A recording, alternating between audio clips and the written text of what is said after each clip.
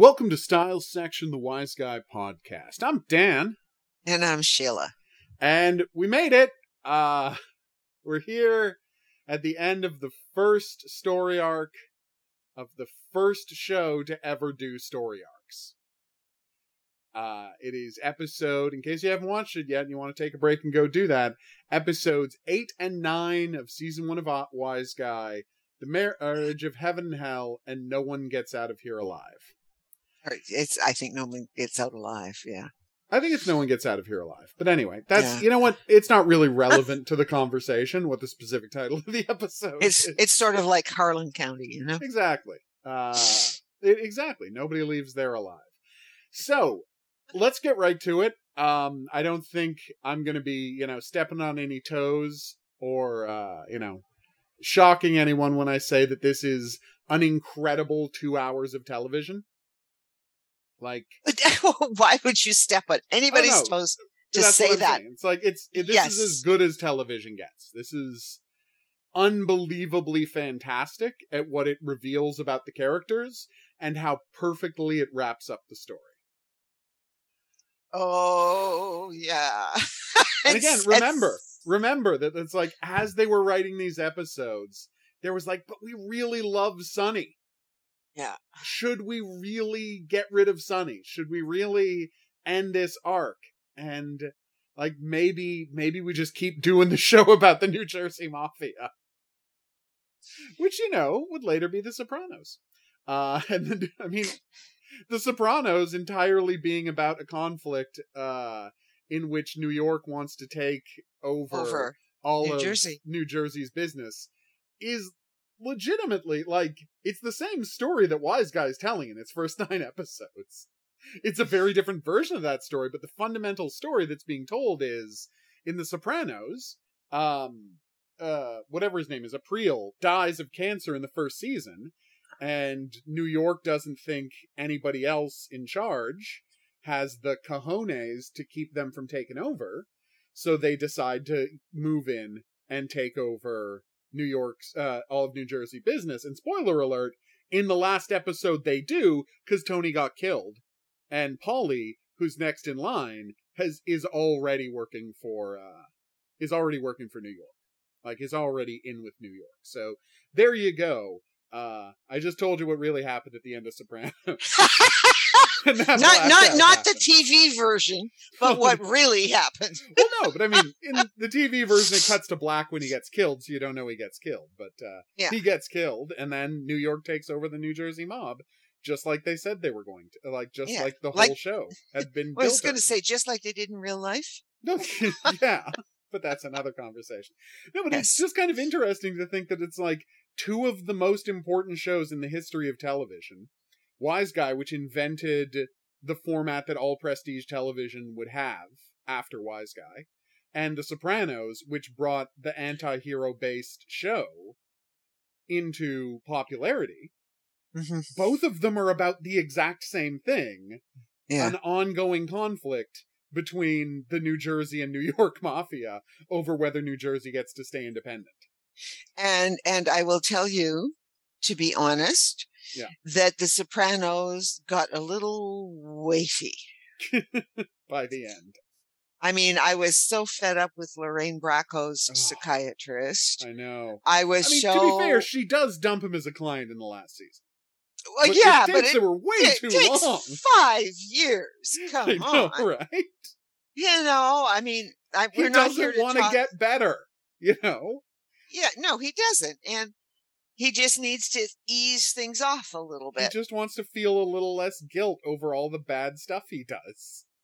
And that's not your job, woman. And his mother was not Carlotta. It was not Carlotta Terranova. That's true. Well, it's funny, because I was just thinking about that and how I do love that it literally takes her psychiatrist to get her to quit Tony. And it's Peter Bogdanovich. And I just love that it was Peter Bogdanovich playing her psychiatrist. Yeah, that was funny. Yeah. It was really good. But, I mean, it was... it's frustrating as an audience member. Yeah. Yeah, well, and that's what I think about The Sopranos. Like, I kind of watched the last season. I know I did, but I wasn't engaged. Yeah. And I couldn't have cared less by the time what happened to Tony. Yeah. I mean, the very fact that his wife, I mean, it was just all, there was so much sort of, like, it was really good in the beginning, but I think that the lesson of Crime Story and the lesson of Wise Guy is that you can't do this for any length of time. Yeah. Not really. You think you can, and everybody raved about The Sopranos, but I'll tell you, it's not The Sopranos. Yeah. That's going to survive in another 40 years. Another 40 years. I don't think people are still going to be talking about The Sopranos. People aren't talking about The Sopranos now.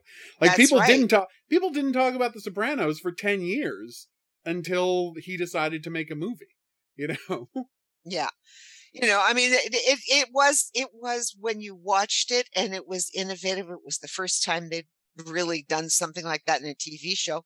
Yep. And remember, it was only 10 episodes a year. Yep, or 13 episodes. Or no, 13 10 or 13 episodes. Or 12 or 13, right? Okay, so, but my tolerance for that. Yeah. Oz. It runs out. Yeah. Yeah. And Oz is a good show. Yeah. So, I mean, it manages to, but I mean, again, The Sopranos was right at the beginning of this. I mean, it is again of this whole, the golden age of television. Oz and The Sopranos, and to a lesser extent, I would say Homicide: Life on the Street, are the shows that kicked off the golden age of television. I mean, the golden age of television, the most I hesitate to put Homicide: Life on the Street on that list, because, I mean, it's the stepping stone to the prestige golden age of television, but the definitive part of golden age of television, it was all these cable dramas that could do what you couldn't do on TV. And on HBO. Yeah, all on HBO. And that's where Oz was like this next level beyond what Homicide: Life on the Street was doing. And that's a nice way of saying it. That's a nice way of saying it. Oz, a very clean way of saying it. Is in a category all its own. Yeah, all to itself. But hey, it's why we have it's all why we have a ton of great actors. Who, sure. And now I'm going to make a very controversial statement. Please. Okay. It is full of characters as unlikable as Sons of Anarchy. Yeah, no, that's true. It's a much better show. It's a better show, but yeah, you're not on board with those characters any more than you are in Sons of Anarchy. You want to see what's going to happen. But you don't. I think Rita Moreno is the only. Well, no, B.D. Wong's fine. Oh, well, yeah. Yeah, B.D. Wong, the priest who's just trying to do his best. And the nun who's just trying to do her best. And that's about it. Yeah. Well, no, even the guy who runs Emerald City, he screws up a lot. His ideas about rebuilding, the penal system in America are great and all, but it's like, I don't know if Oswald State Penitentiary was ready for them. Yes, Anyway, Oz is a great show, but we're here to talk about. Well, no, the reason we're going away from it's like, I don't want to say goodbye to Sonny either. No, I know. That's why nobody wants to say goodbye to Sonny, except that when I watch it, I just go, but it could not. No, you can't keep this going. I don't. No, because Vinny can't stay under cover. I mean, the funny thing is, if Vinny leaves the FBI and sets up this relationship with Sonny and starts working the mob, right? And becomes second in command in the New Jersey. And then they start to, because they killed the head of the New York mob. So you could get that story, but you can't get that shift, right? Like, I can't see how. There's no way to do that show based on the to do that. I would like to see Sonny marry what's-her-face and have children. Oh, God, isn't it horrible? And, all right, so let's get into it. Okay, so the episode begins at a dinner. I know, you can't. Without completely compromising what the show is and what the show is trying to say. So yes, the episode opens with a big dinner back in the neighborhood, right? Back in Brooklyn. right? Where everybody is coming to the big community dinner. And it's like, I don't know, I've been to this type of community dinner, right? This big, huge amounts of tables, big potluck up at the front, like the buffet style, and everyone sits at tables and there's dancing. And it's just a nice community party. Yeah. Political parties often run this type of thing, and as we're shown, it essentially is a political event because it's a chance for, all of the different factions to sit down in one place and talk things through in a completely nice setting. So not only are there mobsters there, but there's politicians there too. Because fundamentally, and this is as Harry the Hunch tells us, like, it's not that these politicians are corrupt, it's that the biggest forces, they're representing this community, and the biggest forces in this community are mob controlled. Like, are in that room. Yeah. They're all in that room, so they have to be there. Yeah. Like, this guy's not taking, a guy's not taking bribes from the IRA, although there was stories about that happening back in the 70s and 80s, about it, Irish-American Congress people who are a little too cozy with the IRA, and that's what's being referenced here. All right, they're not taking bribes, but at the same time, these IRA people are people that the community loves, and the community is on the side of, so you have to at least go and talk to them, right? In the same way that Donald Trump has to go and talk to the Ku Klux Klan, because that's his base. If you're an Irish politician living in New York, you're going to have to talk to people who are Sinn Féin associated. Now, that said, obviously Sinn Féin are not scumbags like the IRA is. Sorry, like the KKK is. But, you're always going to be meeting questionable people in this corrupt world that they all inhabit.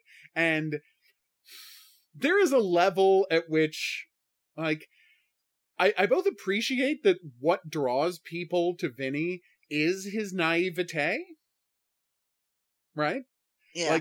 Part of what people just, the reason they opened up to him is because he really does seem like there is no level of deceit to him. Like, he really does seem like a naive guy learning about the world who just wants to do right by his friends. He really comes across, sells that completely.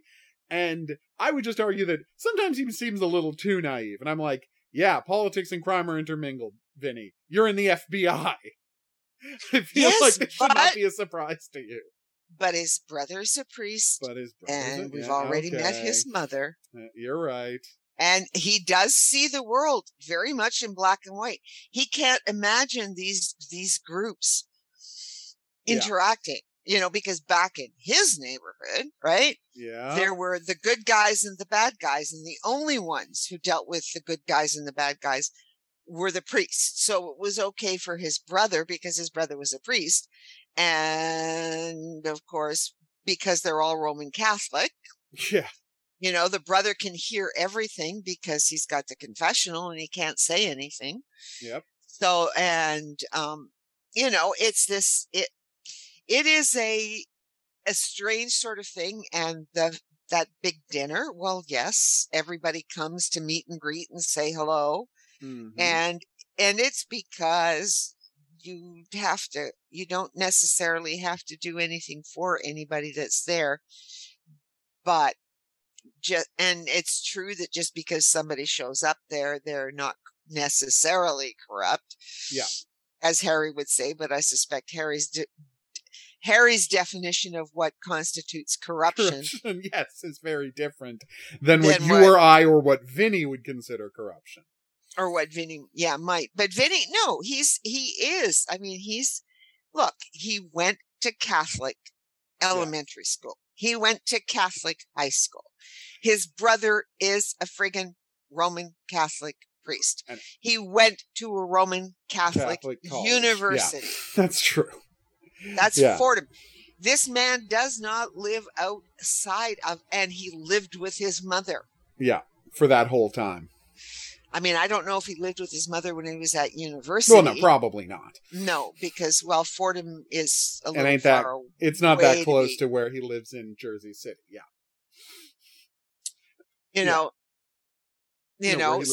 Oh my God, yes, the Bronx, Jesus Christ, Jersey City. Fordham might have been a bit of a schlep. That was on. Well, it would have been a schlep, right? Yeah. And so he's living in a Catholic, and he's a good boy. Well, and I think, and more to the point, I think Harry the Hunch would tell you that, like, unless people are actively pulling heists, they're not really criminals. Like all of the political bribery and stuff, he would just call that the cost of doing business. Yeah, that's just the cost of doing business, yeah, that's right? just how the world works. Unless you're actually pulling scores, you're not really a criminal. No. In the world of Harry the Hunch. So, at the party, of course, is Don Baglia, Joey Bags, and his daughter Teresa. And Sonny comes on to Teresa, as he did in the previous episode. So this is our first really good example of something being set up in a previous episode. The way that the show, by the way, is going to learn to be way better at very soon. That's my biggest complaint about this first arc, is that we don't meet characters early enough. And they don't set up stuff early enough and give stuff time to play out. But again, it's only 9 episodes, so how much could they do, right? Well, yes, it's only 9 episodes. Plus, they're trying out a new format, and plus they still have to keep the powers that be on board. Yeah, and what's very interesting is, so at the same time that Sonny is coming on to Teresa, Vinny sees this and he makes a crude comment about her, and Sonny tells him to take a powder. And so Vinny wanders off, and the dinner ends. Vinny does not ride back with Sonny because, again, they just had a falling out. So he goes to get a paper across the street, and he notices that Mahoney. Yeah, Mahoney's is going into. Yeah, Mahoney's going to talk to Pat the cat. So that's going to be interesting. Let's see where that's going. And at the same time, this evidence, we get this moment where Sonny's like, the old everybody's going over to Pat the cat, and maybe it's time for Vinny to join him, which, ooh. Yeah. And at the same time, we get this beautiful scene of Sonny going to talk to Don Baglia to ask if he can marry Teresa, which is a very nice scene. I really like that because, again, it's about, do you value the old ways? Do you value tradition? Are you part of a society? Right? Are you part of a community? Because Don Baglia doesn't have any power anymore. He does not run a crew. He does not have an organization. He's retired. He's completely retired. But and his daughter's, not a criminal. And his son ain't much of a criminal. No, Aldo's just coasting on his dad's name, basically. Yeah. And he always has been. And he's going to be, but I mean, the thing is that for Sonny to marry Teresa, and apparently this has been going on forever. Oh yeah, they've flirted and dated casually forever. So it's not a surprise that he would want to finally, if he was going to settle down, it's not at all a surprise to anyone that this would be the woman he would settle down with. Plus, of course, and she understands the business. Yeah. And that's key. And she's someone who can completely accept who he is because she's always grown up in the business. Yeah. And you don't talk business with your wife, but it's better if she knows what's going on. So she's not going to be shocked or dismayed or disgusted by what you do. And we get a wonderful scene where he, again, shows respect by acting for the Don's hand and finds out, from the Don that they can't be friends anymore if he's his father-in-law, which I like. If he's his father-in-law, they can't be buddies, and that just makes perfect sense. Yeah. Yes, really and besides, Joey Bags wants grandchildren. Yeah, exactly. Just like he wants children. Yeah, and that's where we get the great scene where they bring in they go to check out the venue where the wedding is going to be, and I just love how instantly Vinny does not like Aldo. He's just part of it is an act, but just how can you like Aldo? He's so I do though. In the second half of this 2-hour marathon, I mean, I can appreciate sort of it's very interesting what's going on now, right? Because Vinny may not like Aldo, but I don't think Aldo particularly likes Vinny either. No, not at all. And Vinny, for Vinny, Aldo is going to become a rival. Yep. Because, You know, and this is I the mean, key part, the agreement to marry Teresa is, you know, essentially the dowry, or not dowry, the bride price is, you gotta bring Aldo down to Atlantic City and teach him the casino trade. It's and, like, bring him and into what the are you going to family. do for Aldo? Yeah. If you want to marry my daughter, what are you going to do for Aldo? I know. Yeah. Yeah, because it's right there that it's like, Aldo's a screw up. Because, you know, he had all, like, and you know Aldo's a screw up because look at the position he's in. His father is the beloved Don Baglia. If he had what it took to run a family, he would have taken over the family business. Yeah. But he obviously doesn't have what it takes.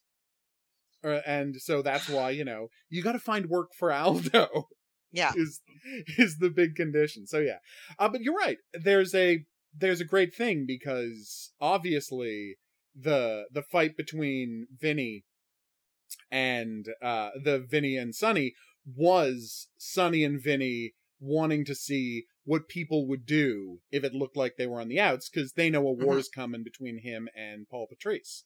Yeah. Right? They know a war's coming. Paul's made it perfectly clear what he wants. And he just hasn't had, you know, an opportunity to kill Sonny yet.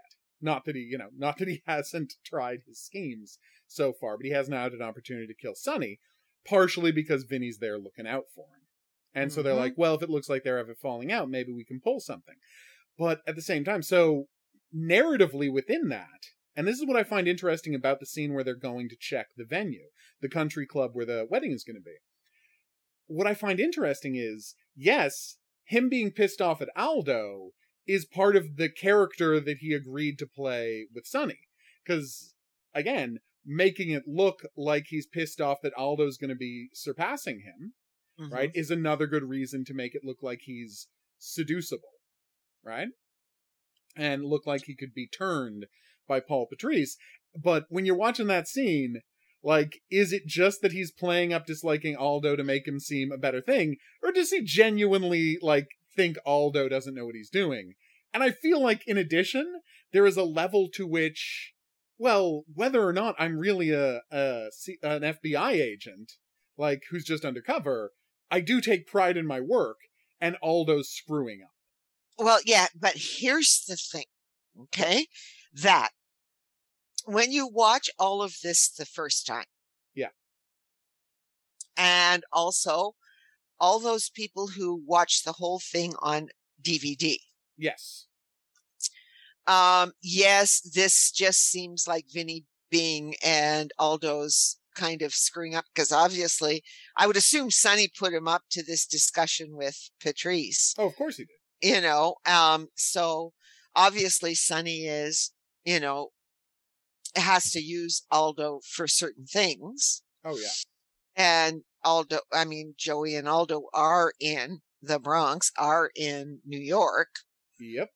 So, but when you watched it the first time, and the problem is I watched it this time, and then you come back to this, right? Mm-hmm. And things are changing here. Yeah. If he gets married, you know, what will happen to Vinny? And you think about those things as if somehow or another he's going to stay. Yeah, I know. Undercover all the time. Like you're like this is like what's going to happen to this relationship and things, right? But then when you can see the original episode 9, yeah, the way we watched it when we watched it on television the first time, late at night on, you know, CBS the first time. Yeah, but we watched it and we got the original music and everything. Yeah. Okay. It does reshape some of this segment. Well, and that's this what we'll whole talk relationship. About when we get to part 9. Yeah. But it's very problematic to explain that, because it looks like you're coming out of nowhere. Yeah. And when everybody has the DVDs, and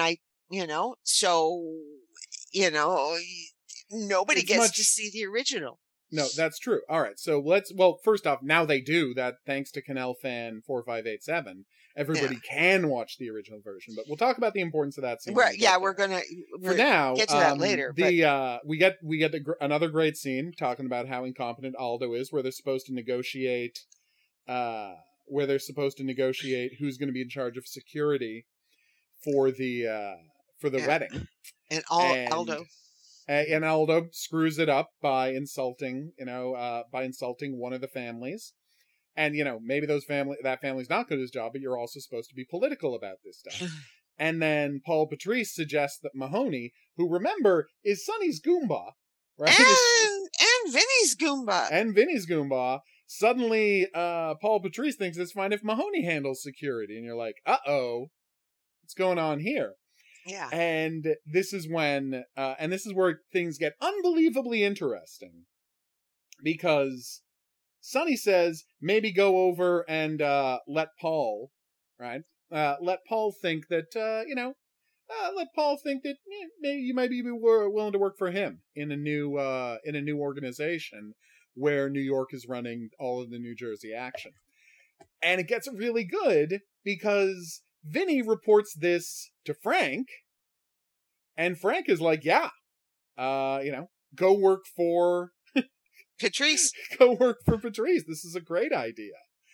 And then things get really dark because Patrice, runs into Vinny in a bar, of course, because Vinny goes up to Brooklyn to visit his mother, and Patrice, and he either goes to a bar where he thinks he'll run into Patrice, or Patrice makes a point of seeking him out.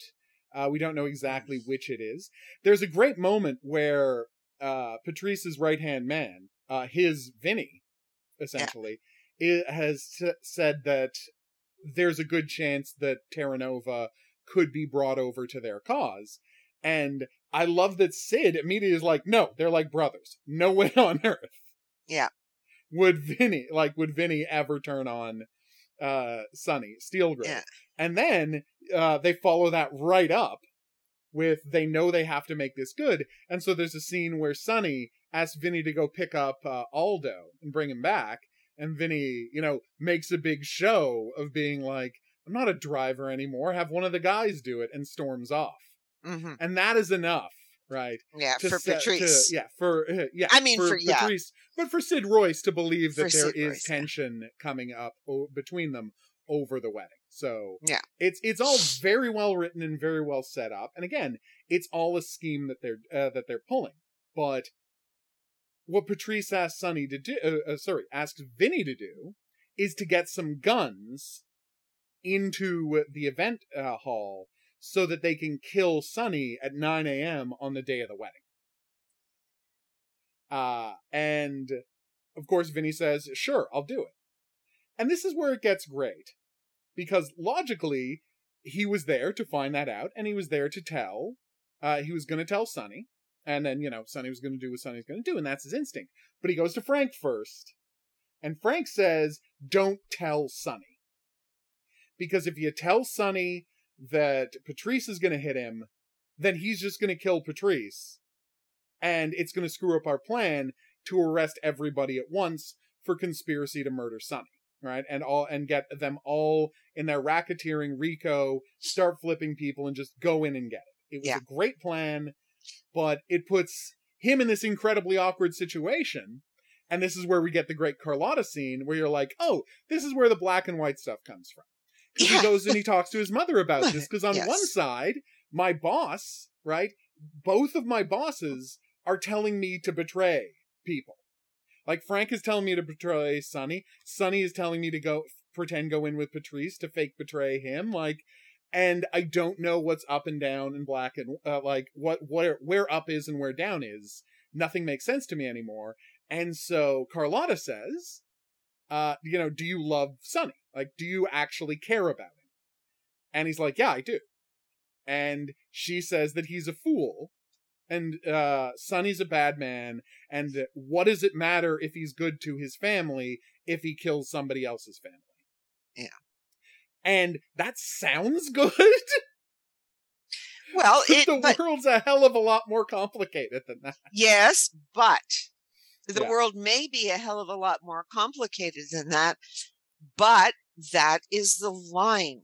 Yeah, drawn. That is the line. Exactly. And I mean, given that I have, in some ways, I have been accused of having lines that I will not cross. Yeah. Not by you and stuff, but like No. in very strange situations.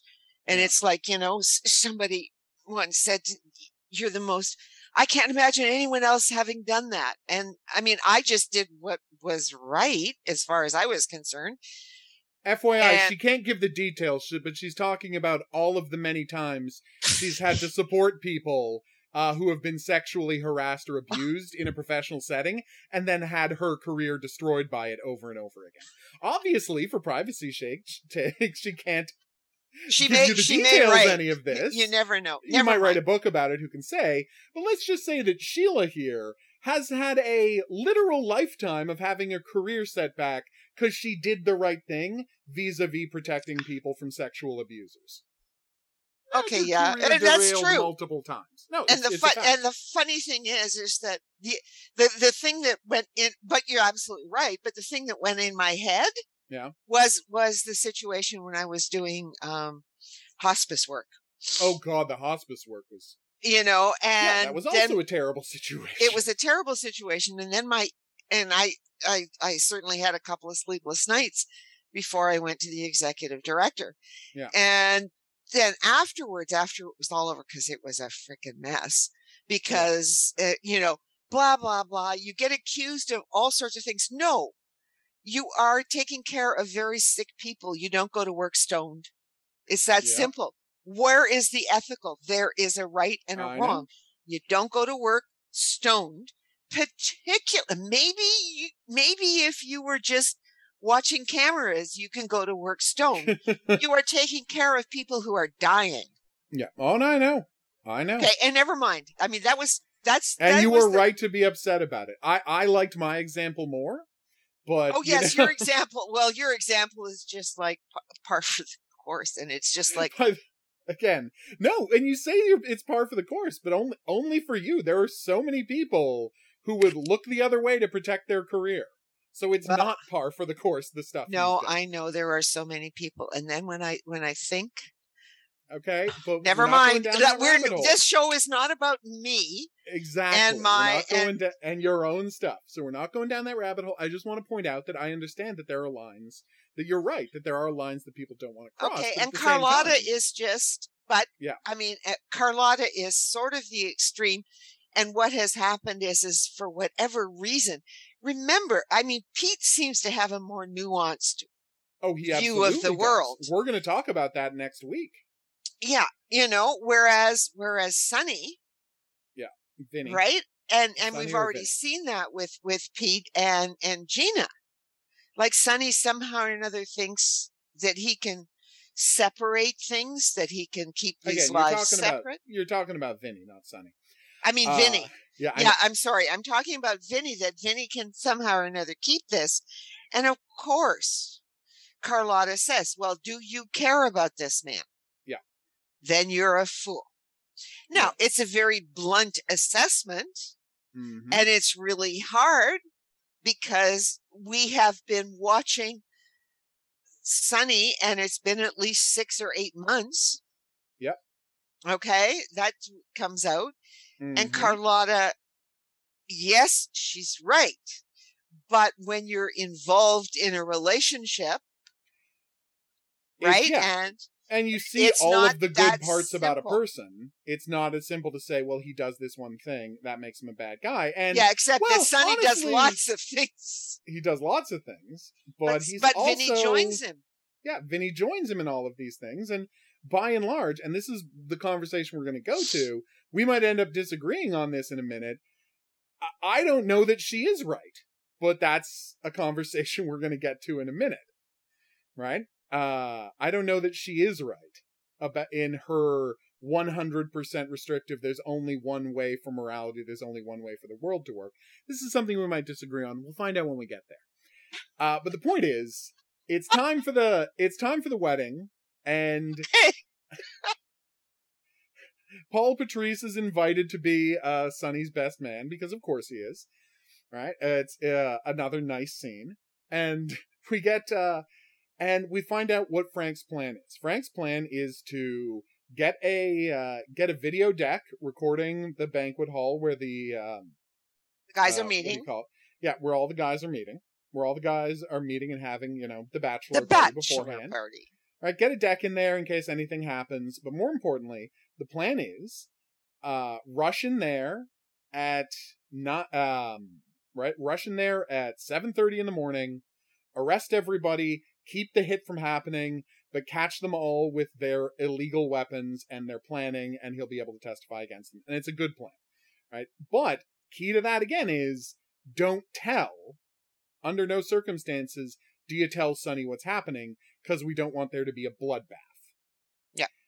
And we find out that, oh, by the way, in addition to Sonny, Aldo Baglia is also working for Paul Patrice. No, in addition to Vinny. He's You're in doing addition it to Vinny. now. Now I'm doing it. It's terrible.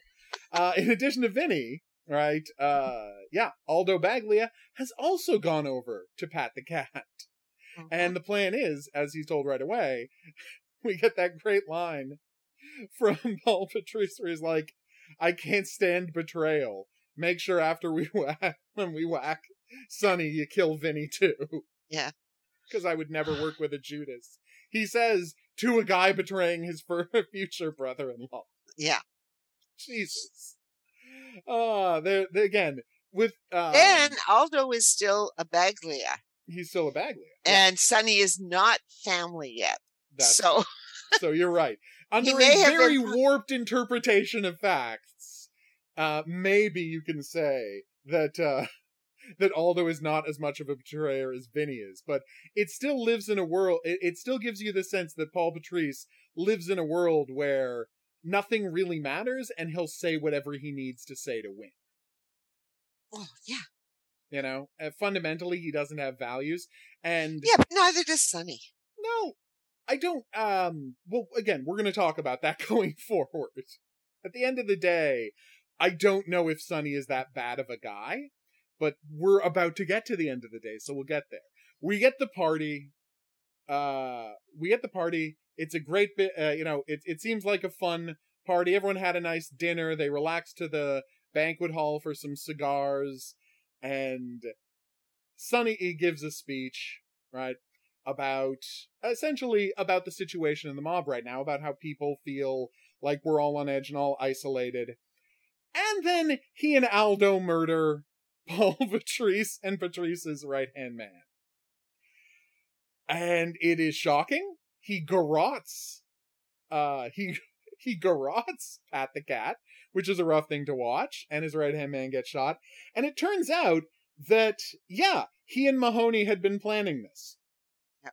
He and Mahoney and even Manza had been planning this. So all the stuff about how Sonny has to seem like he's strong and in power, all of that stuff from last episode was because Mahoney needed to get everybody else on side to move against New York. Yeah. Right? And Patrice. And they were only going to be on side if they really believed that Sonny could handle things. Yeah. And that's why Joey Romanowski got his voice box smashed. And I mean, it's crazy that there is like that level of stuff going on here. But yeah, the reason this guy got brutalized is because Sonny needed to make sure everyone thought he can handle things no matter what. Like if things get rough, Sonny has it. Like Sonny has it on lock. And he needed that to be the way he was thought of, because they were planning this decapitation move of the number one guy in the New York mob. Mm-hmm. It's fantastic. And so then they put away his body. They throw his body in an ice chest. The party continues. The girls come in, because of course there are prostitutes. It's a party. Gradually people taper off, and over a 6-hour period, the party dwindles down until the only two people left in the room are Vinny and Sonny. And then you get a moment where you get chills. Like, it is the best way to end a cliffhanger I've maybe ever seen, where just Sonny looks at him and says, "Why didn't you tell me that Pat was going to hit me?" And that's a really good question. And that's where the episode ends. Yep. Where Vinny can't get to a phone. He's got, an hour until the cops get here. And Sonny wants to know why Vinny just tried to have him killed. That's how you end an episode. Yeah. Oh. Yeah. Wow. All this time we've just been talking about one episode. This is all one episode. Yeah. It's so much happens. Like, it's crazy. I know it's a 48-minute episode, so it's not like most TV we watch. But, like, even the fact that they have an extra 6 minutes over TV that's made today, there's just so much content in here. Again, we didn't even talk about, like, the most important moment for Sonny and his character, maybe in the entire show so far, where Teresa says, "Why are you finally asking me to marry you?" Yeah. And Sonny gets 100% honest and vulnerable. He's finally scared to die. Yeah. He looks at what happened with Dave.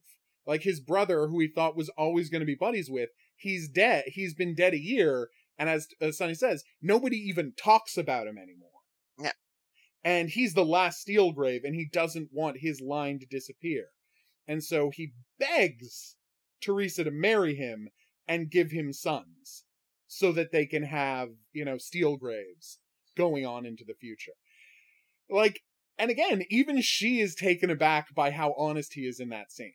Yes. Well, what's very interesting is that she starts it with, "Sonny, I love you. I'm going to marry you anyway. It doesn't matter. Yeah. But why are you marrying me?" Yeah. Right? It's beautiful. Because she knows that is it to consolidate his position. Yeah. As she says, "I'm going to marry you anyway." Yeah. And then, of course, it gets very complicated, and he just tells her straight out the truth. Yeah. About why he's willing to marry her. Why he's finally going to settle down in his 40s. Well, yes. And it was time. It was absolutely time. But that's the thing, is she just thinks this is a 100% political move, right? Yeah. And that by consolidating his power in the Bronx, by marrying into the Baglias and moving Aldo down, right? And he'll be the Prince of Atlantic City. It'll keep New York out of New Jersey. And it's a completely reasonable thing for him to do, but she doesn't understand how vulnerable he is at the moment. That his vulnerability isn't just about the business. It's about his legacy, his name, about the history of nobody his family. knows that, right? Well, nobody knows it. Well, I think except Vinny for Vinny. Suspect it. Yeah, Vinny suspects it, and Mahoney might even suspect it a little. But nobody really knows how seriously Sonny is thinking about the future at this point. And that's why, again, it's such a great scene. And to have him be so vulnerable to his future wife and have her be so surprised and taken aback that she would get this kind of vulnerability, because again, she's grown up in this ridiculously hyper-masculine environment. Yeah. Where all of the men always have a front on all of the time. So it's just kind of amazing for her to finally be true and honest and one-on-one with a man, maybe for the first time in her life. Who knows, right? Yeah, well, yeah. I mean, you had the opinion that, you had the feeling that she's just been waiting for Sonny. Oh, absolutely. That 100%. One day she has known within the structure of this that Sonny would marry her. Yeah, that is clearly and the he was going to of all have of their to, scenes. Yes, and he would have to do it before she got too old to have the children. Yeah. So yeah, there was a clock on that relationship. There was a clock on it anyway, and it was going to happen anyway in the next couple of years. Yeah, but he just decided, no, I have to do it now. Yeah, I have to do it now. And I mean, honestly, the timing worked out perfectly with what he wanted to pull against Pat the Cat anyway. So there's a political element to this to this marriage. There absolutely is, but there's also something true and honest about the marriage. He does love her, right? To the extent that someone like Sonny, I think, can't love anyone. It's not like he's going to be faithful to her. No, of course not. No, and or honestly, anything. Would she really expect him to? No, I don't think she does. It's the life, as she says. Yeah. It's the life, and you don't talk about work with your women Exactly. folk. Sonny makes that perfectly clear. She Well, and there's perfectly a understands line. it.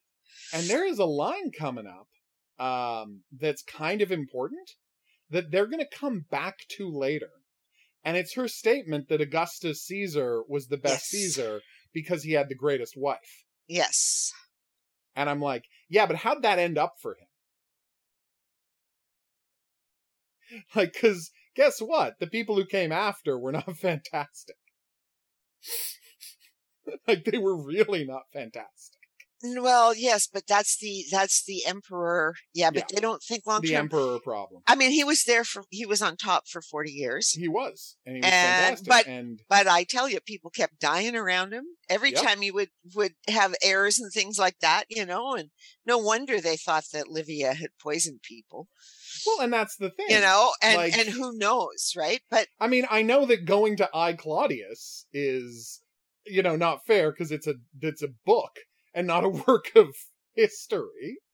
But at the same time, enough people died around them, and, he died in a way that it's like, you really feel like Livia was making her own moves. Well, yeah, but she was already, but he would have had to been already in his 60s. He was in his 60s when he died. I'm not saying she poisoned him too. I'm just saying, like, she was perfectly positioned for her people to take over when he died. Well, yeah, and that would make sense, but, right? Yeah. But all I'm saying with that is that it doesn't matter how benevolent a dictator you've got. Oh, having a dictator is never a good idea. Yeah. Every time. I mean, all you have to do is look at Tito in Yugoslavia. Yeah. There is no Yugoslavia anymore. Yeah. No, but it's like having a dictator, it's not going to be stable when it comes to time for a transition. And honestly, it's not going to be that stable when he's running things, even if he's the best dictator in the world. Well, no, and Livia's a fascinating character, and spoiler alert, that line from her is going to inspire something 2 seasons from now. Yeah, well. But we'll talk about it when we get there. When we get there, keep an eye on. You've watched this thing so often. I have watched it so often. I can't wait for everybody else to see the episodes I'm Yes, I about. know. In the meantime, we've got all these other good episodes in talk between. About on the way.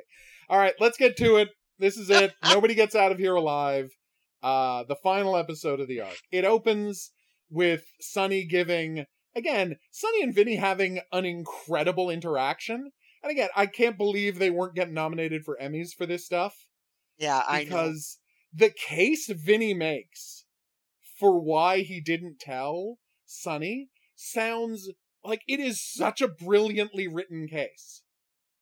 Where the fact is, because he makes the argument that it's like, no, I didn't tell you, because fundamentally, you and Paul were getting into a war that was about your egos, and both of you were treating me like a pawn. And the fact is, the only person who didn't think I was expendable was me. So I decided to take a step back out of the fight you two were having. And the thing is, he makes a good case. Yep. That it's like, it's not my job. Like, it'd be one thing if you told me what was going on. But you're asking me to lay down my life for you, and I don't even know what's happening.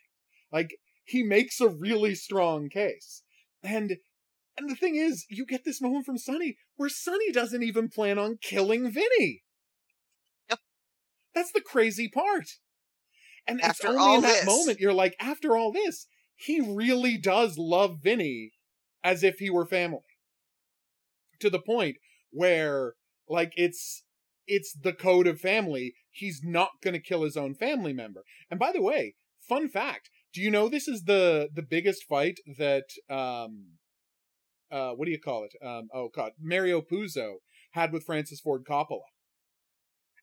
Okay. And was when what's-his-face killed Freddie?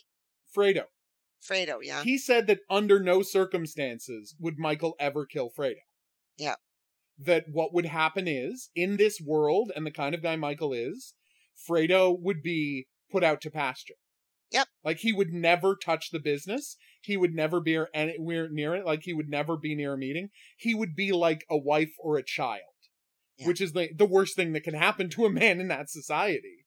Duh. And he would just be like a guy who lived in Reno in a house and would only see Michael at family events. And he's like, that is what would happen. And you know, Francis Ford Coppola said, no, but for the end of the movie, he has to kill Fredo. Because he has to completely, like, we have to make him into a complete monster. There has to be no humanity left in Michael Corleone, was his pitch and his idea. And so the way they compromised was, he's like, okay, but under no circumstances can he kill Fredo while their mother is still alive. Yeah. And so that's why they have the mother's funeral before Fredo dies. But yeah, that's what he feels about Vinny. And so he tells Vinny to just run and hide somewhere. Yeah. Right? And, you know, so that on the nights when I get really pissed off that you were my Judas, that I don't send somebody to hit you. Or, you know, my Brutus, that's it, because you're right, it's not Judas. He says Brutus because they're all of them, well, not only stab him in the back, but because they're all obsessed with Roman history. All of these guys think they're Caesars. They really do. And like they have but this. There was, yeah. I don't know, but somebody said the Judas line. Oh, somebody says Judas, but he specifically says, "I can't believe you're my Brutus." Yeah, because you stabbed me in the back. Yeah, because he stabbed him in the back, and he did. Yeah. He absolutely did, and that's the thing. And then Fredo comes in to collect Pat's body and offers Sonny a gun, and he's like, "I'm not going to need a gun." Because that's the thing. Nobody gets their relationship. That he's like, because Aldo even assumes that Sonny's going to kill Vinny, but Sonny never would. Yeah, you just correlated Fredo and Aldo. Yeah, I did. Well, there's a reason for that. I know. Exactly. I apologize, but there's 100%. You know, we all know who inspired the character of Aldo Baglia. Yeah. Like, we all know who the inspiration for that character is. Yeah. Although he turns out to be a much better guy than Fredo ever did. Yeah. And in the end, he is 100% on board with his family. So he carts the body away, right? And he puts him into a catering truck, and he drives off. And then, as he's driving off, he sees all of the cars coming. All the cop cars. All the cop cars coming to bust up the wedding. And then you get a great moment right before that happened. We should have talked about. We see Frank and Daryl preparing for the raid, and Frank is giving them the briefing that fundamentally these are upper-class criminals. There's no need to have a gunfight. These guys don't want to get in a shooting match. They want to just pay their lawyers to keep them out of jail. So as long as you stay chill, everything, like, everybody else will stay chill too. And then you get a key moment where Daryl doesn't understand why he gave that speech. Because who cares if people get shot? Because Daryl understands, I know this is crazy, but Daryl understands that winning a gunfight with the mob is good PR for him as the head of the FBI. Like, if he can portray the mob as bloodthirsty gangsters that the heroic FBI is shooting, it's like, Daryl wouldn't mind it if there was a gunfight. But at the same time, Daryl is also not going on the raid. He's like, I think I'll stay back here. Like, I'll stay back here and coordinate from the state police barracks. Whereas Frank's got a shotgun and puts on the bulletproof vest. Yeah. Because say what you will about Frank, he lives up to his obligations in a way that Daryl does not necessarily do. So Aldo calls Sonny. He says the cops are on the way. And then at that moment, he looks at Vinny, and Vinny realizes he's just heard the cops are on the way. And entirely based, they know each other so well that entirely based on the expression on Vinny's face, he knows that Vinny's a cop. Yeah. It's such a great moment. And then we get the car chase. Where Sonny steals a convertible and Vinny steals the pickup truck they use to gather golf balls on the driving range. You know, with the roller up front. I don't know if people have seen this thing. It's great. It's got a little roller at the front and it rolls it on the ground and the golf balls get pushed into it and then they can't get back out. Yeah. It's very neat. But yeah, it's kind of neat. And so they have a car chase. They drive through town. We get a great scene where Sonny tries to buy gasoline for the car. Yeah. And it's just a full-on comedy scene in this episode, which is otherwise very serious, where he is trying to drive, and the car keeps telling him he's out of gas, and he keeps telling the car to shut up. I love that scene. Mm-hmm. So then he goes and he tries to buy gas, but Vinny comes and interrupts him, so he drives off, and the two of them end up, he runs out of gas finally right outside of a movie theater. He runs inside, because again, what's he going to do? He's literally out of options. Vinny runs in after him, and then in the show's big contrivance, yes. the guy who was closing up, the guy who was closing up the theater for the season is wearing headphones, so he didn't hear them drive up, and he locks the door and he walks off. Why that guy doesn't notice that there are suddenly 2 cars parked in the parking lot? You know what? Maybe he was smoking pot at work. Yeah, and that would have been okay in that job. Oh, absolutely. The guy working to clean up and close up a movie theater for the season, get as high as you want. No notes. You do you. And so they chase each other into the theater, and we finally get the fist fight we've been waiting for, that they've been promising we were going to get since the first episode. And it's a good fist fight. Like, it takes them all over the theater. They're punching, they're kicking, they're grappling, they're smashing each other's heads into things. And it's like they're really just trying to tear each other apart, because there's, again, they're physically acting on all of the emotional stuff that's going on here. Yeah. It's not just about... Yeah, there's so much adrenaline, there's so much anger. They've both been up for 24 hours at this point. At least. Maybe more. Maybe, yeah, like you say, maybe they've been up for longer than 24 hours. So it is a fight. It is a brutal fight. It goes on and on and on. And finally, they just, like, beat each other into submission and collapse and, like, sleep for hours? It appears, yeah, because everything, all sorts of stuff is going on back at the ranch. Yeah. Yeah, he does Frank does the raid. It's completely successful. Oh, by the way, we forgot to mention that this entire time, Sid Royce has been locked up in a closet. Yeah, they didn't kill Sid Royce right away. They decided to give him overnight to think about the fact that he was going to die.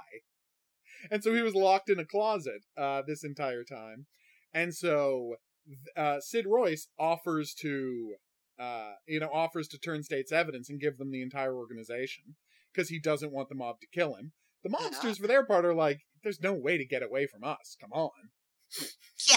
Which is pretty nice. Honestly, come on. You're not going to get away from us. It's just not going to happen. Which is a nice bit from Mahoney.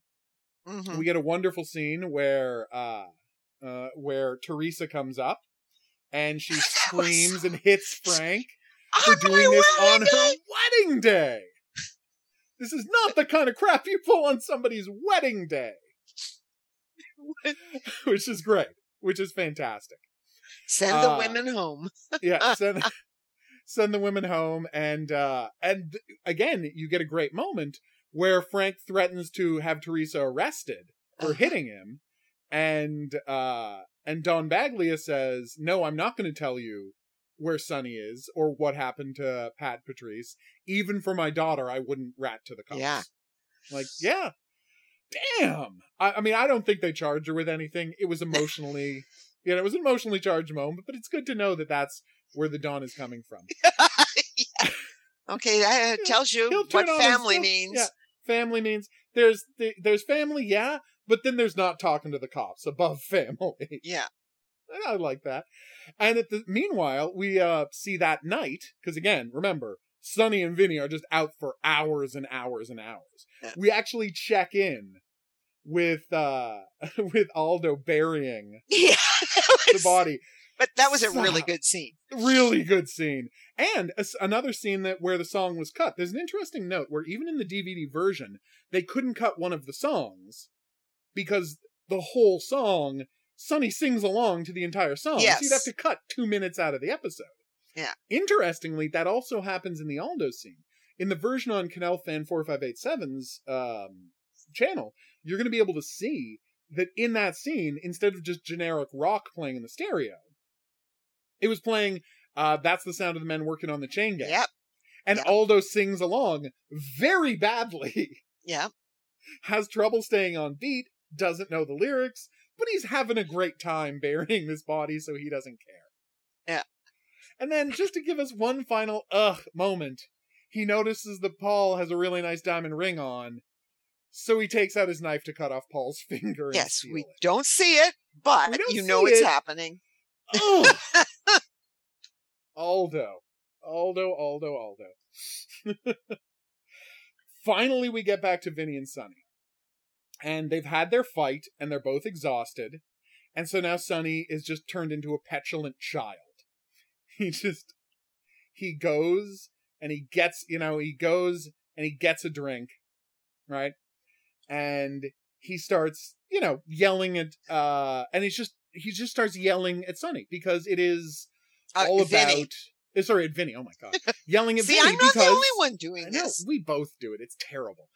He starts yelling at Vinny because, again, he betrayed him.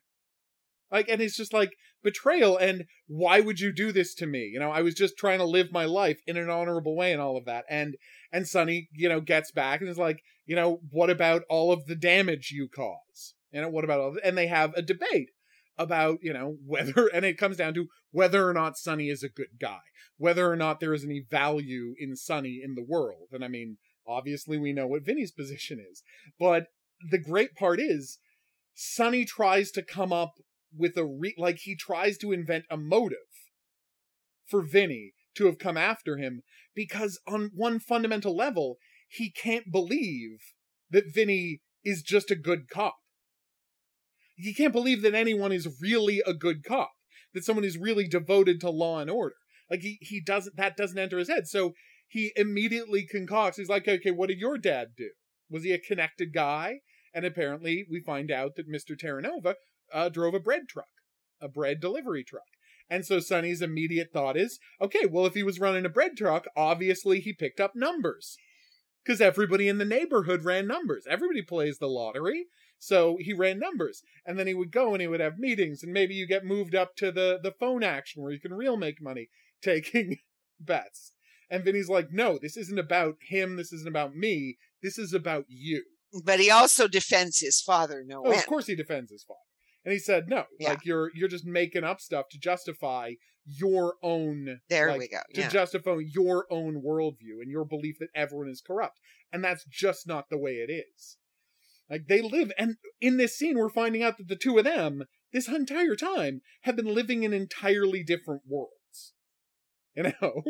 Because Vinny lives in a world where he believes if the law is there and we enforce the law, we can have a polite civil society.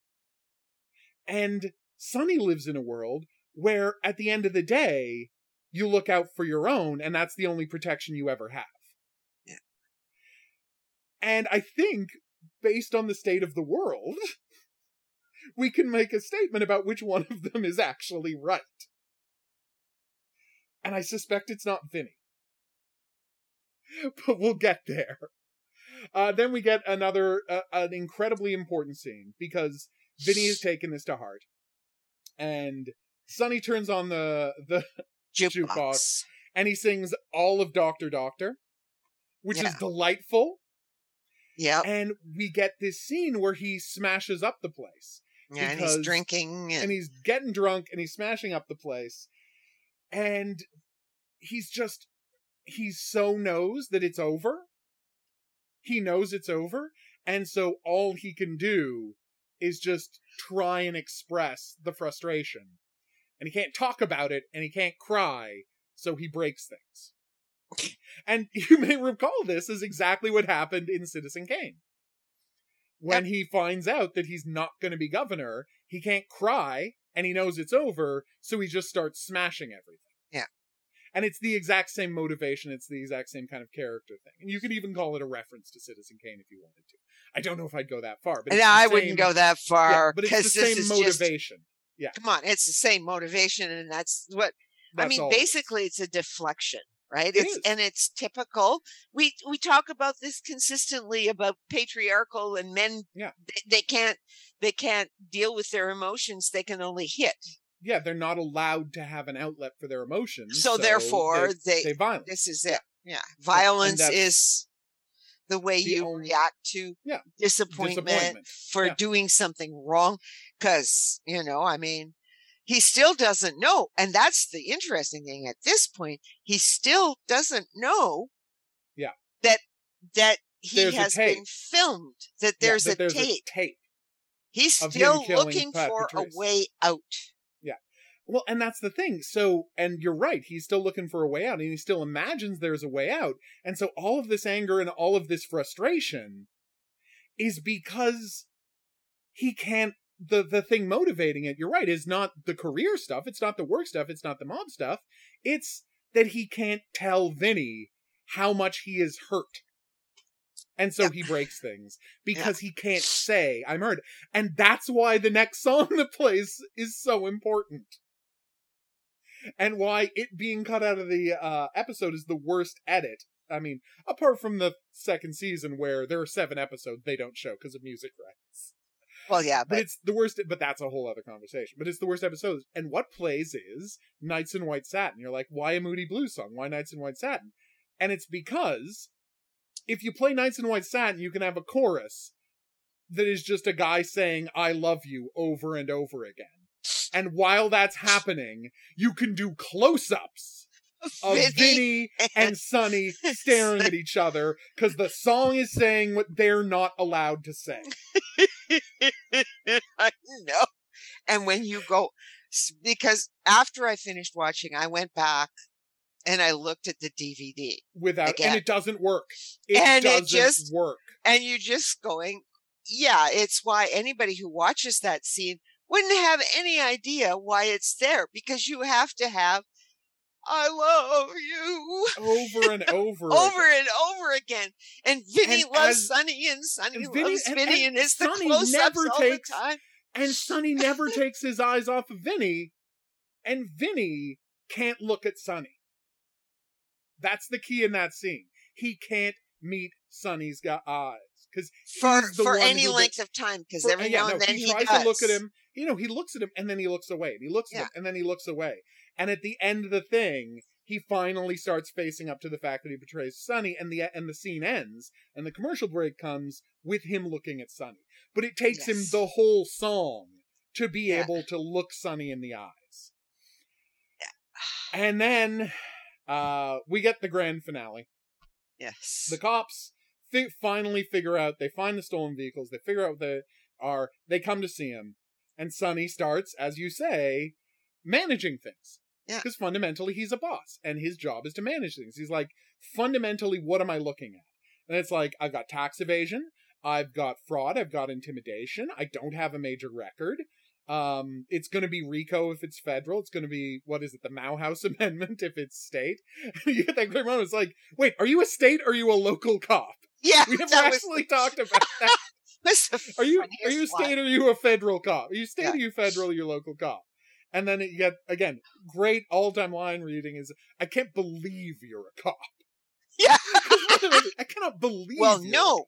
And that gives us that sort of all of the things that Vinny has probably done for Sonny. Exactly. All of the stuff. Again, the two of them Sonny have done together. He killed a guy for Vinny. He got revenge for Vinny. Yeah. He did that for him. It's but then there's all the stuff that Vinny has probably done that we don't see. Oh yeah. No, he has tuned people up. He might have killed people. It wouldn't surprise me to find out that he has killed people for Sonny. We discussed that earlier. We discussed that in the past, but the English he puts on the line, I can't believe you're a cop, really does extra sell the idea that, Vinny probably killed some guys for him. Yeah. And not just in the gunfights they got into. No. So, something the show doesn't really address, but seems to be subtext. There's a whole stack of subtext in this. Yeah, I know, in this last, the finale thing, right? And then Vinny says, finally tells him. tells him there was a tape, and where was it? And Vinny says, and why did you do this? I had arranged it so you were going to get off. He had planned everything with Frank so that it was going to look like all of the other mobsters were conspiring to kill Sonny. And maybe Sonny would have gotten hit for tax evasion or whatever, but everybody else was going down for conspiracy to commit murder. Yeah. You know? Sonny would have been the last man standing. And that's what Vinny did for him. Yeah. And Sonny, again, as Sonny said, he blew it. He had to he had to satisfy his need for vengeance. He had to get Pat for everything Pat had done to him. And including killing his brother, of course. Well, he wasn't he was not involved in the killing of the brother. He just swooped in. The death of Dave Steelgrave was a fluke. But he just swooped in and took advantage of it. But he's done plenty of stuff. He has done plenty of things to screw over Sonny. So, like, as they said, this is what a life, of not respecting people gets you. And that is his line as he holds the head of dead Paul Patrice in his hands. It's like, this is what, what a life without respect looks like. Yeah. It ends here. And then we get the speech and the conversation and the first time they actually talk about morality. Because Sonny makes, and I'm going to say it, a good case for why he's not the bad guy here. Well, he makes okay. It's not that he's not the bad guy here. It's just that he's no worse. Yes. And that's I don't think that I think but you're right. It's not that he's not, you're right. It's not that he's not the bad guy. No. It's that the idea that he is somehow worse than people that the U.S. government gives a pass to. Yeah. Like Vinny. Yeah. Like Vinny. Right? Because they'll give Vinny a pass for whatever he does. Everything he did. And it's like the idea that he is somehow worse and worth signaling out is kind of ludicrous because he says what he says. And it's like, and Vinny says, you've killed people. You killed a man right in front of me. And Sonny's response is, yes, and I do it again. I would not send children halfway across the world to die in a jungle. Yeah, I know. And I'm like, damn! Well, no, and it is the first, it makes, here's the thing, when we start doing these podcasts, we start seeing things slightly differently than we would have when we were just watching. Well, than we have when we watched it, because yes, I mean, it's not that I haven't heard that line before, and it's not that I didn't think right. But now I'm thinking in terms of Canal. Yeah. I'm thinking in terms of bigger, because we will get more and we will revisit this, right? That single line from Sonny is essentially making a thesis statement for the entire season. And a lot of Canal's, oeuvre on its own. And this is the man who created the A-Team, which is literally about Vietnam veterans who are betrayed by their government. Yeah. And turned into criminals when all they ever did was kill the people the government told them to kill. And they get turned into criminals and hunted for the rest of their lives. Yeah. I mean, it's a darker show than people often think about the A-Team. The A-Team was, because it's so pleasant and happy and cheery, but at its core, it's a story about people that the government hung out to dry. Mm-hmm. And you do know that it's just that they have managed to create for themselves a world where they can survive. Yeah. And it stays in this pleasant world. And it doesn't really get into the darker stuff, but there's an undercurrent there. And here, Sonny's statement is true, because what he says is, this is about taxes. This is about I won't pay taxes that the government says I should. Yeah, the government thinks I'm not paying as much taxes as they think I should. And then he says the kicker, which it really, the kicker, he's not wrong.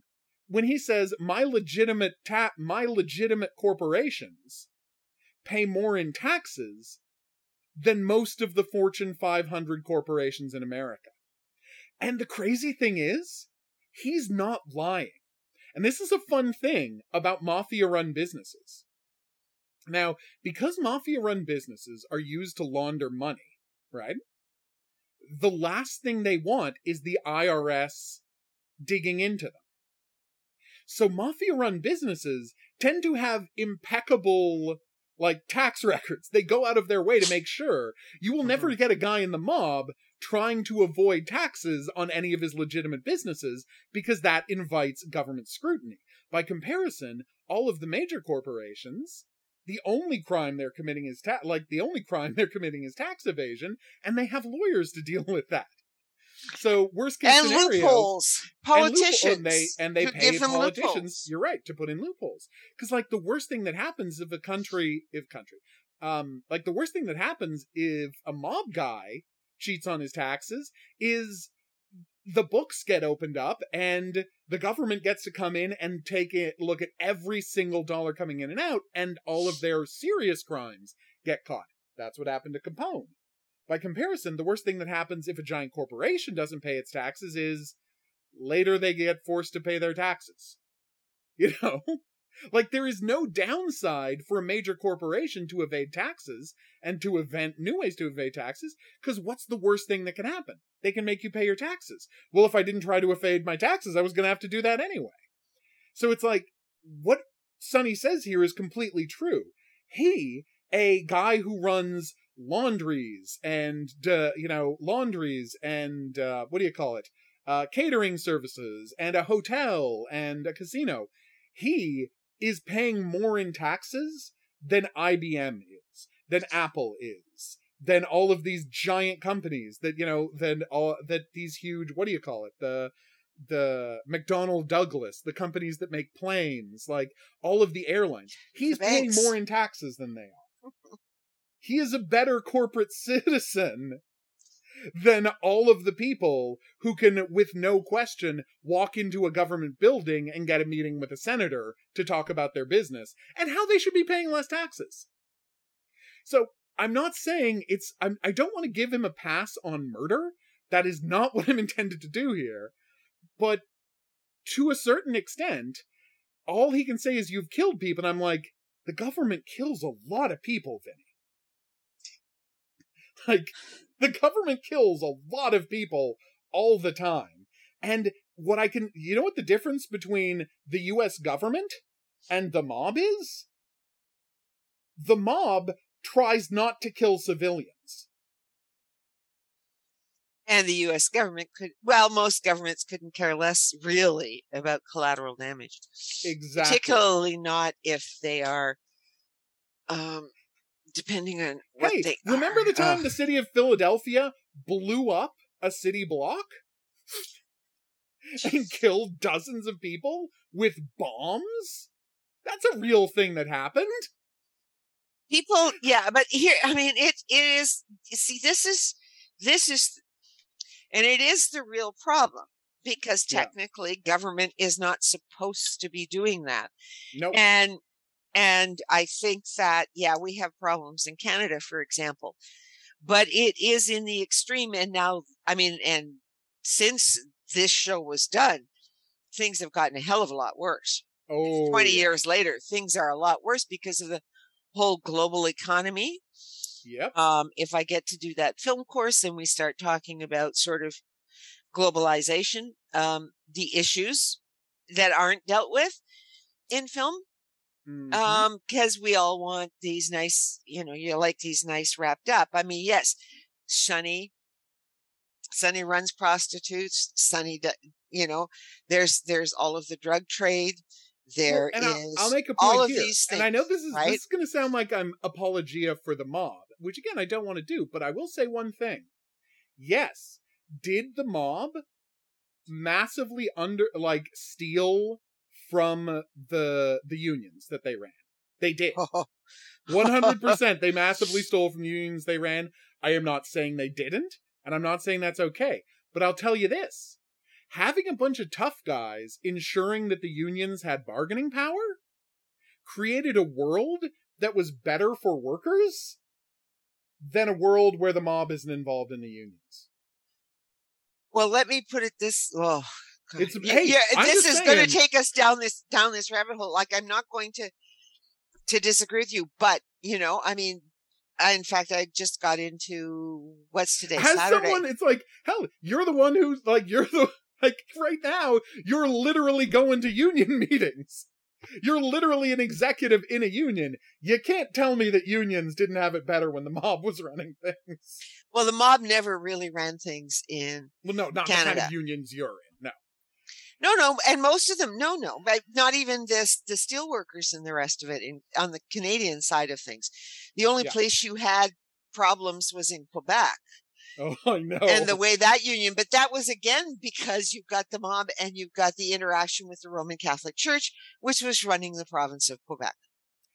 I mean, it was, a bizarre sort of form of theocracy at a provincial level that got left that way. But anyway, yeah, so they didn't have, quote unquote, the same kinds of unions.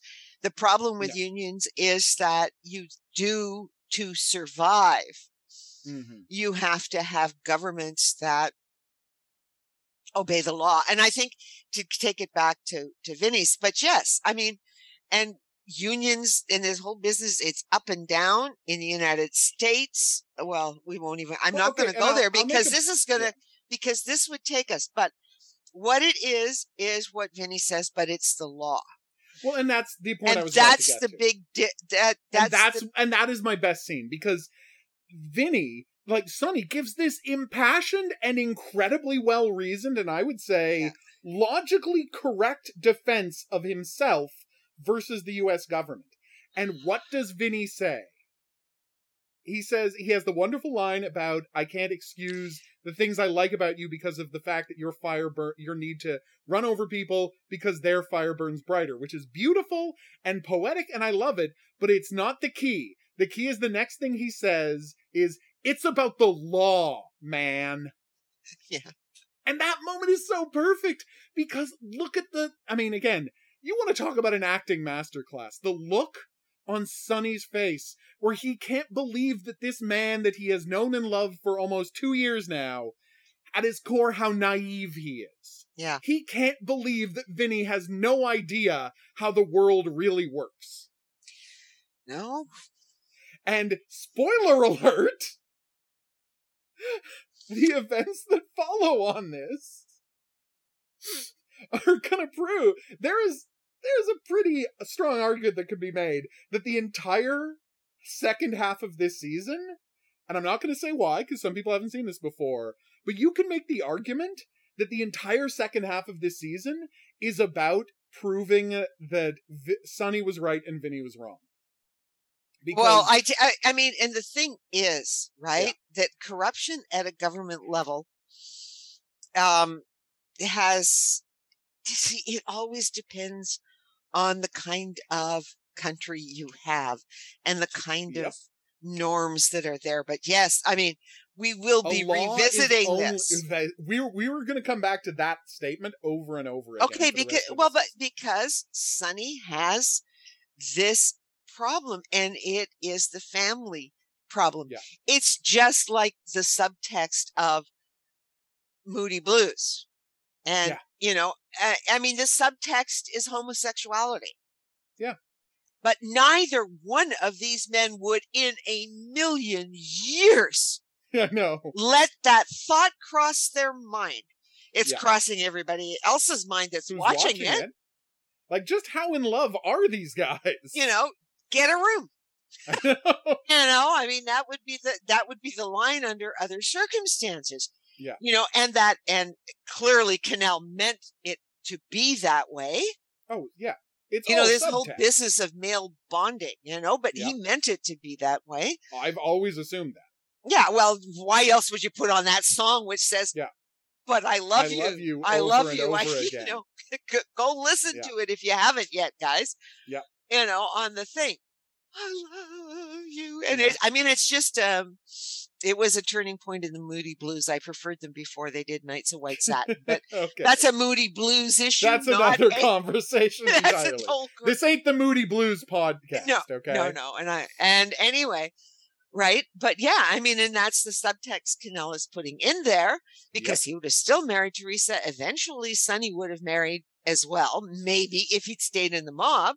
But he's not. He's an undercover agent. Yeah, Vinny would have gotten it, settled down and everything. But there's like, I'm not saying. And the two of them would have still been best friends. Yeah, absolutely. And I'm not saying canonically that Vinny is bisexual, but I'm saying that he really does love Sonny above and beyond. Look, both of them.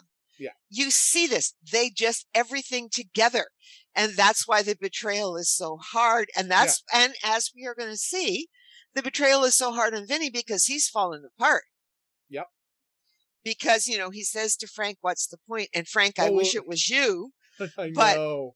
When Sonny kills himself. We'll get that in a second. Yeah. Well, let's get to that right now. So, yeah. He gets it's about the lawman. Yeah. And damn. And so now we get Sonny's final act. He knows he's going to get they're going to do lethal injection. Yeah. He knows there's no way out of it. So he chooses to end on his own terms. Mm-hmm.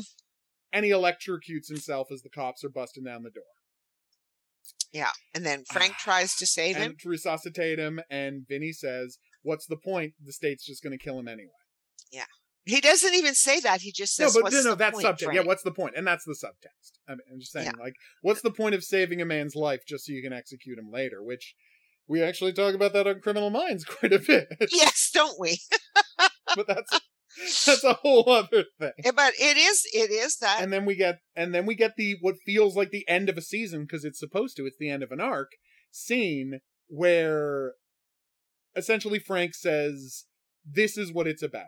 You got your man, you got your wards. It was harder than you ever imagined, and I don't know that like many people who could have stood up to the temptation. I don't even know if I could have. Right? So go and take your applause. Go get your applause from Washington, and then we'll start moving on to the next thing." Yeah, but then we get the great moment that they got to protect his cover, so he still has to, after all this. He still has to get arrested and go to jail. Yeah. Damn. Well, and the horrible thing in all of that, right, is that Vinny, deep down inside, can never be truly sure. Yeah.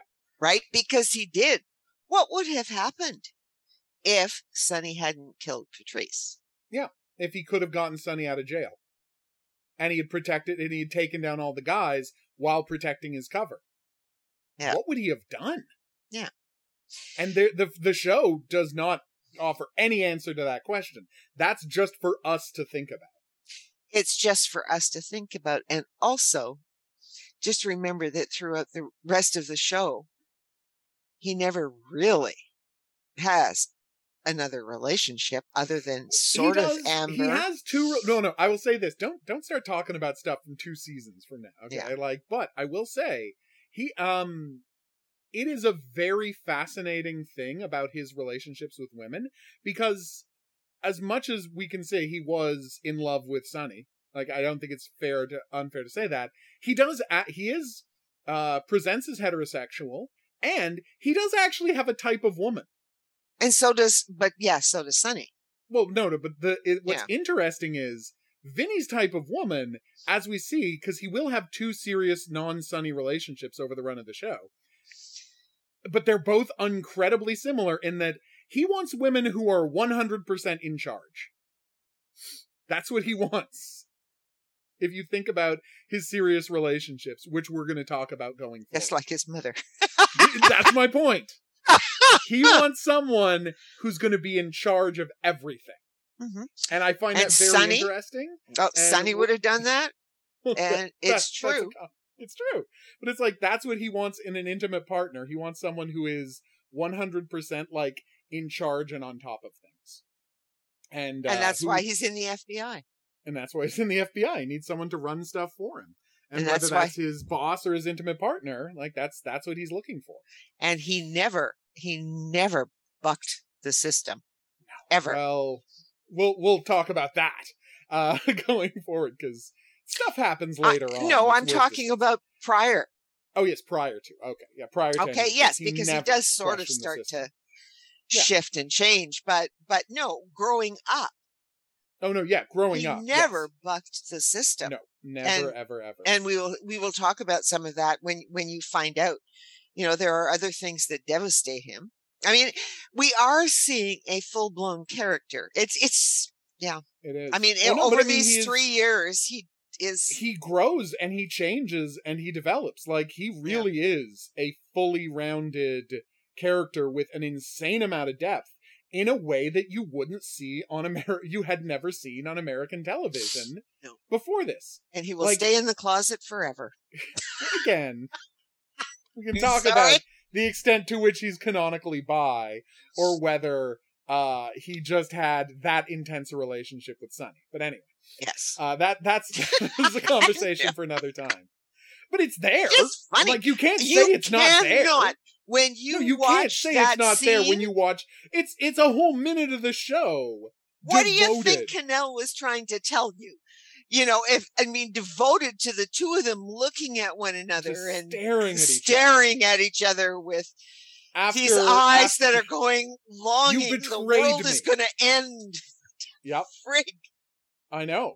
It has all of the emotion of a breakup scene, and it's supposed to have all the emotion of a breakup scene. That's what that scene is. Yep. So, yeah, that's the end of the episode. That's the end of the arc. Sonny's dead. Vinny is, at sea, right? Vinny doesn't know how he's going to cope. And that's where we're going to pick up next week, of all things, with episode 110, Last Rites for Lucci, where we're going to talk, and because it's just one episode, what we're going to do is we're going to talk about Last Rites for Lucci, and then we're just going to talk about how the first season, we're going to review the first season as a whole, like we used to with Criminal Minds. So we're just going to talk about the first arc. The first arc. I say season. Yeah.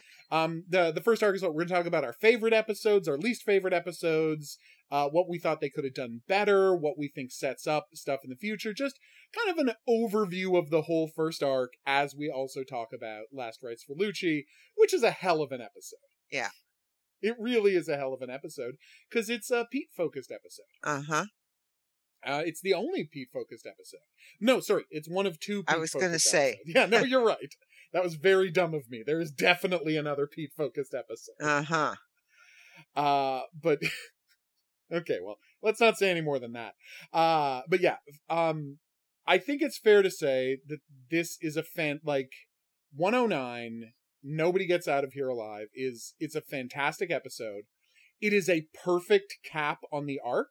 Mm-hmm. And it does such an incredible job of setting up what's coming.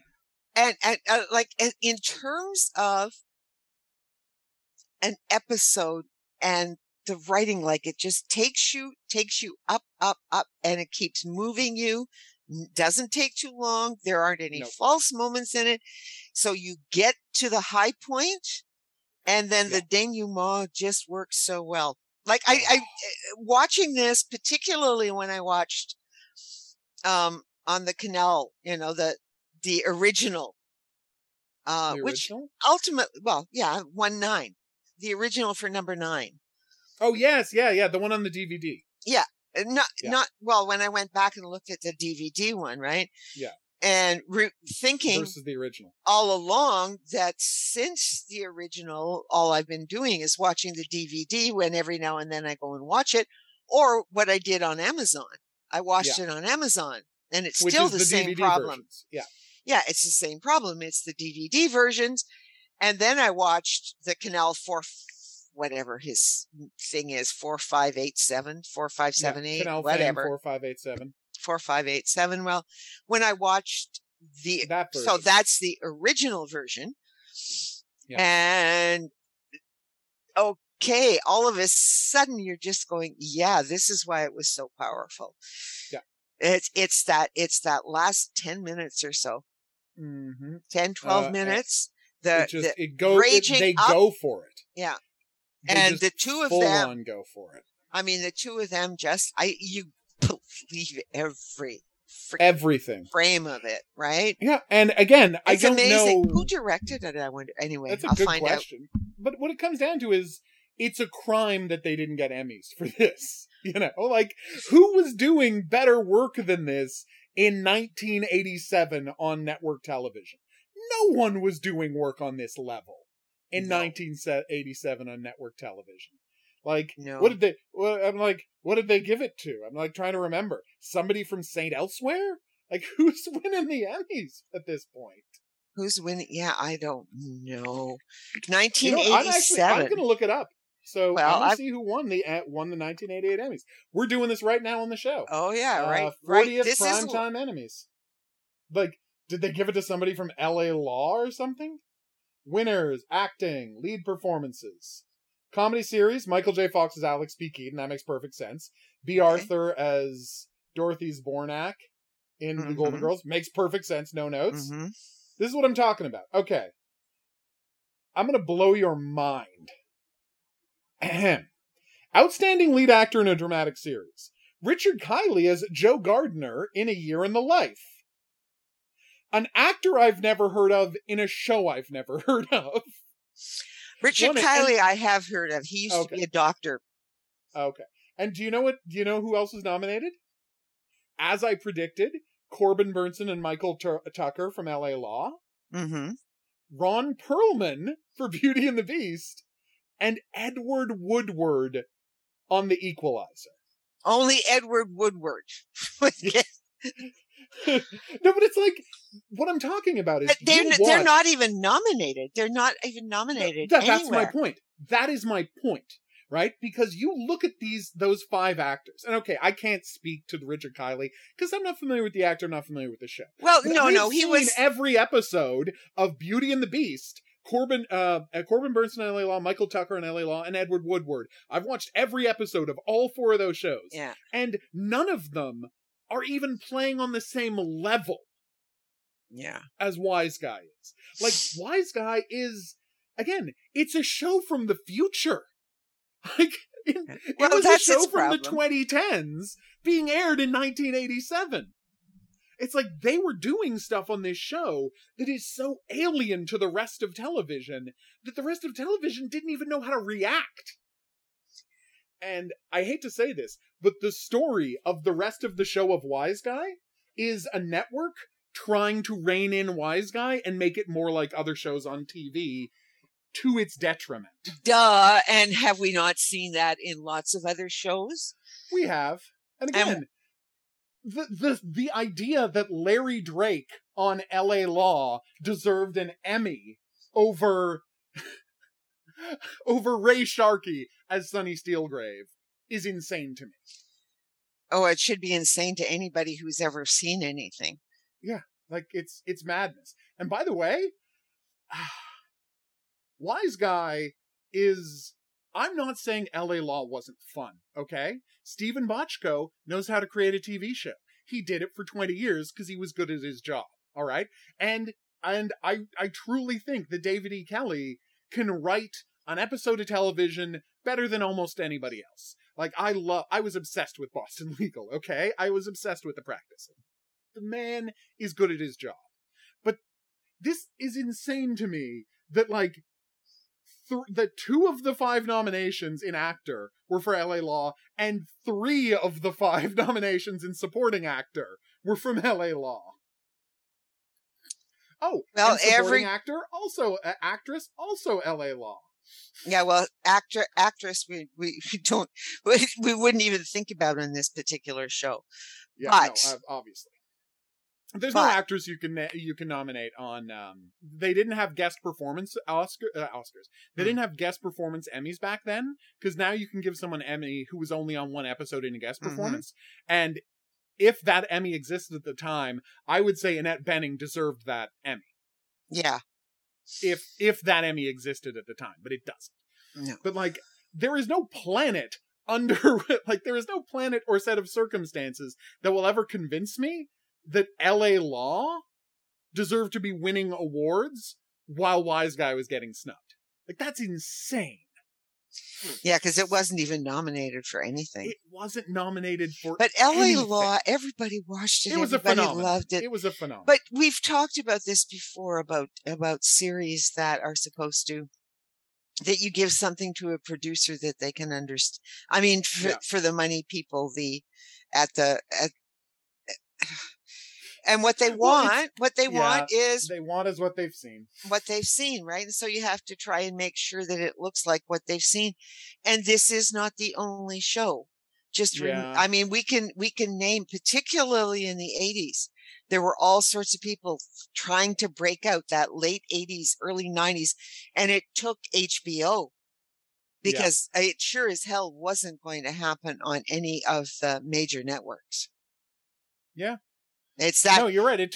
They disrupted. They shook up what people's expectations were, and that's what allowed the golden age of television to happen. Yeah, and that's what we're currently living in. And what I'm sort of sitting here and trying to think about it, right? That period in the early 90s, there's so much. There are comedy shows that didn't last, or when they were trying to kill them, they would move them around.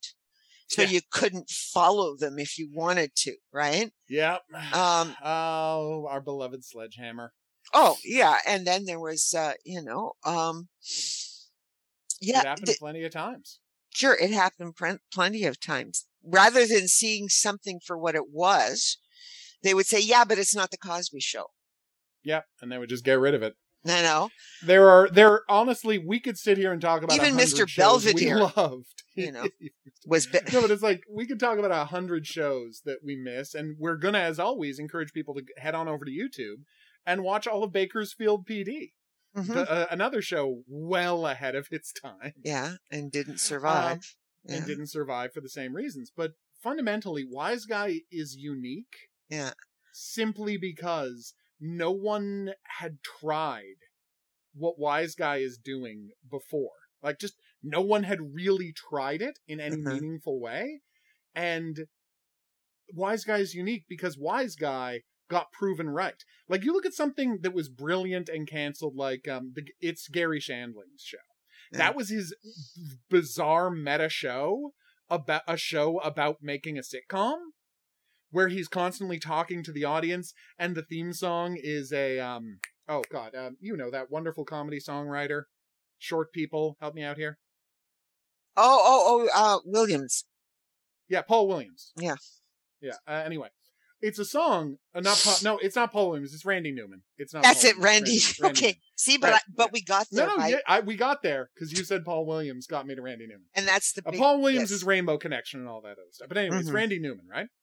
Yeah. And it's a Randy Newman song, and the song is Randy Newman saying that Gary Shandling phoned him, and the story of the song is him being phoned by Gary Shandling and being asked to write a theme song for It's Gary Shandling's show.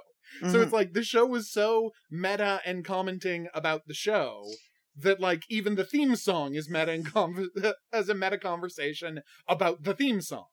So it's like that is how deep the meta rabbit hole this thing went. And no one had ever tried it like that before. And it didn't succeed. But the thing is, It's Gary Shandling's show didn't change television in retrospect. Right? Wise Guy did. Like, there's plenty of people who took risks. Wise Guy is one of the few people who took risks and ended up changing television as a result. And that's the key element. Because you can always say, well, what about soap operas? Nighttime soap operas aren't like Wise Guy, and modern television shows they're not like nighttime soap operas. They're like Wise Guy. Yeah, That's the key part. I think that people who talk about soap operas from the 80s, those nighttime soaps, have never seen them. Yeah. No, you're right. That is an issue. If you haven't really Falcon Crest and Dallas once a week, there were I loved watching William Devane, but I couldn't watch an episode. Yeah, I know. Like I watched William Devane and everything else, but I couldn't watch an episode of Falcon Crest. Watch a whole episode of Falcon Crest? I know. Well, no, because they were just soap operas Dallas, at nighttime, so it's just. Dallas. Everybody loved Dallas, and I'm going. But people love nighttime soaps because it's just nighttime soaps are always you're watching a group of rich people have backstab one another. It's fun. It's by the way, that's the template for fun entertainment since Shakespeare. Well, Yeah. no, since the Greeks, really. Just watching a bunch of rich people who don't have real problems backstab each other. Yeah. That's what it's at. That's what it's about.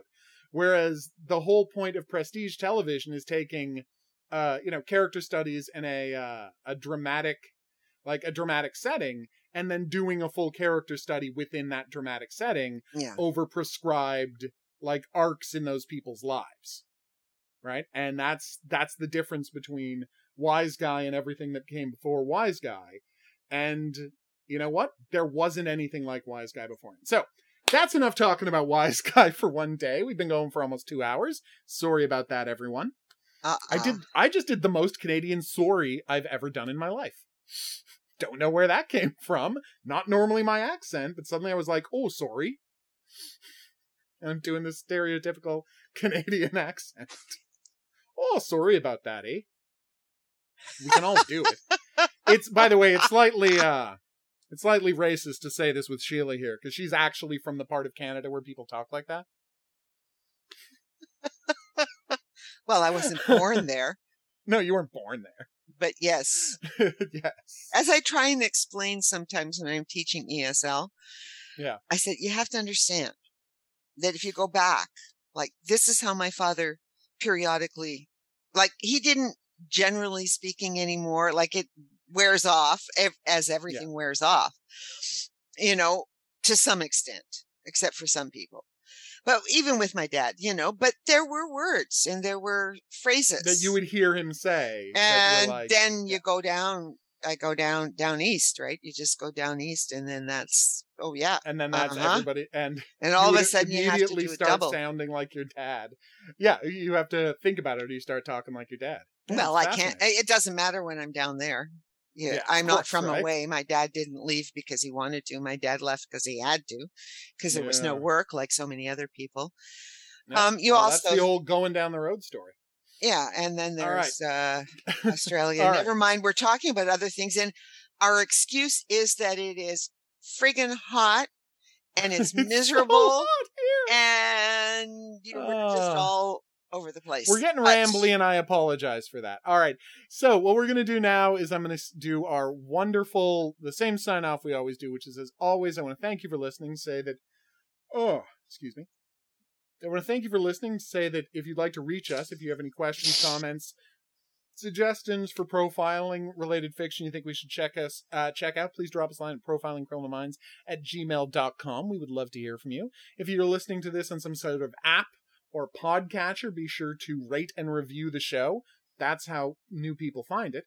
We're going to see you back here for more Wise Guy next week as we do a little retrospective on the season and talk about episode 110. We'll see you back here for that, but until then, I'm going to say that's right. Au revoir. And have a good week. Profiling Criminal Minds is a member of the Kinks Podcasting Network.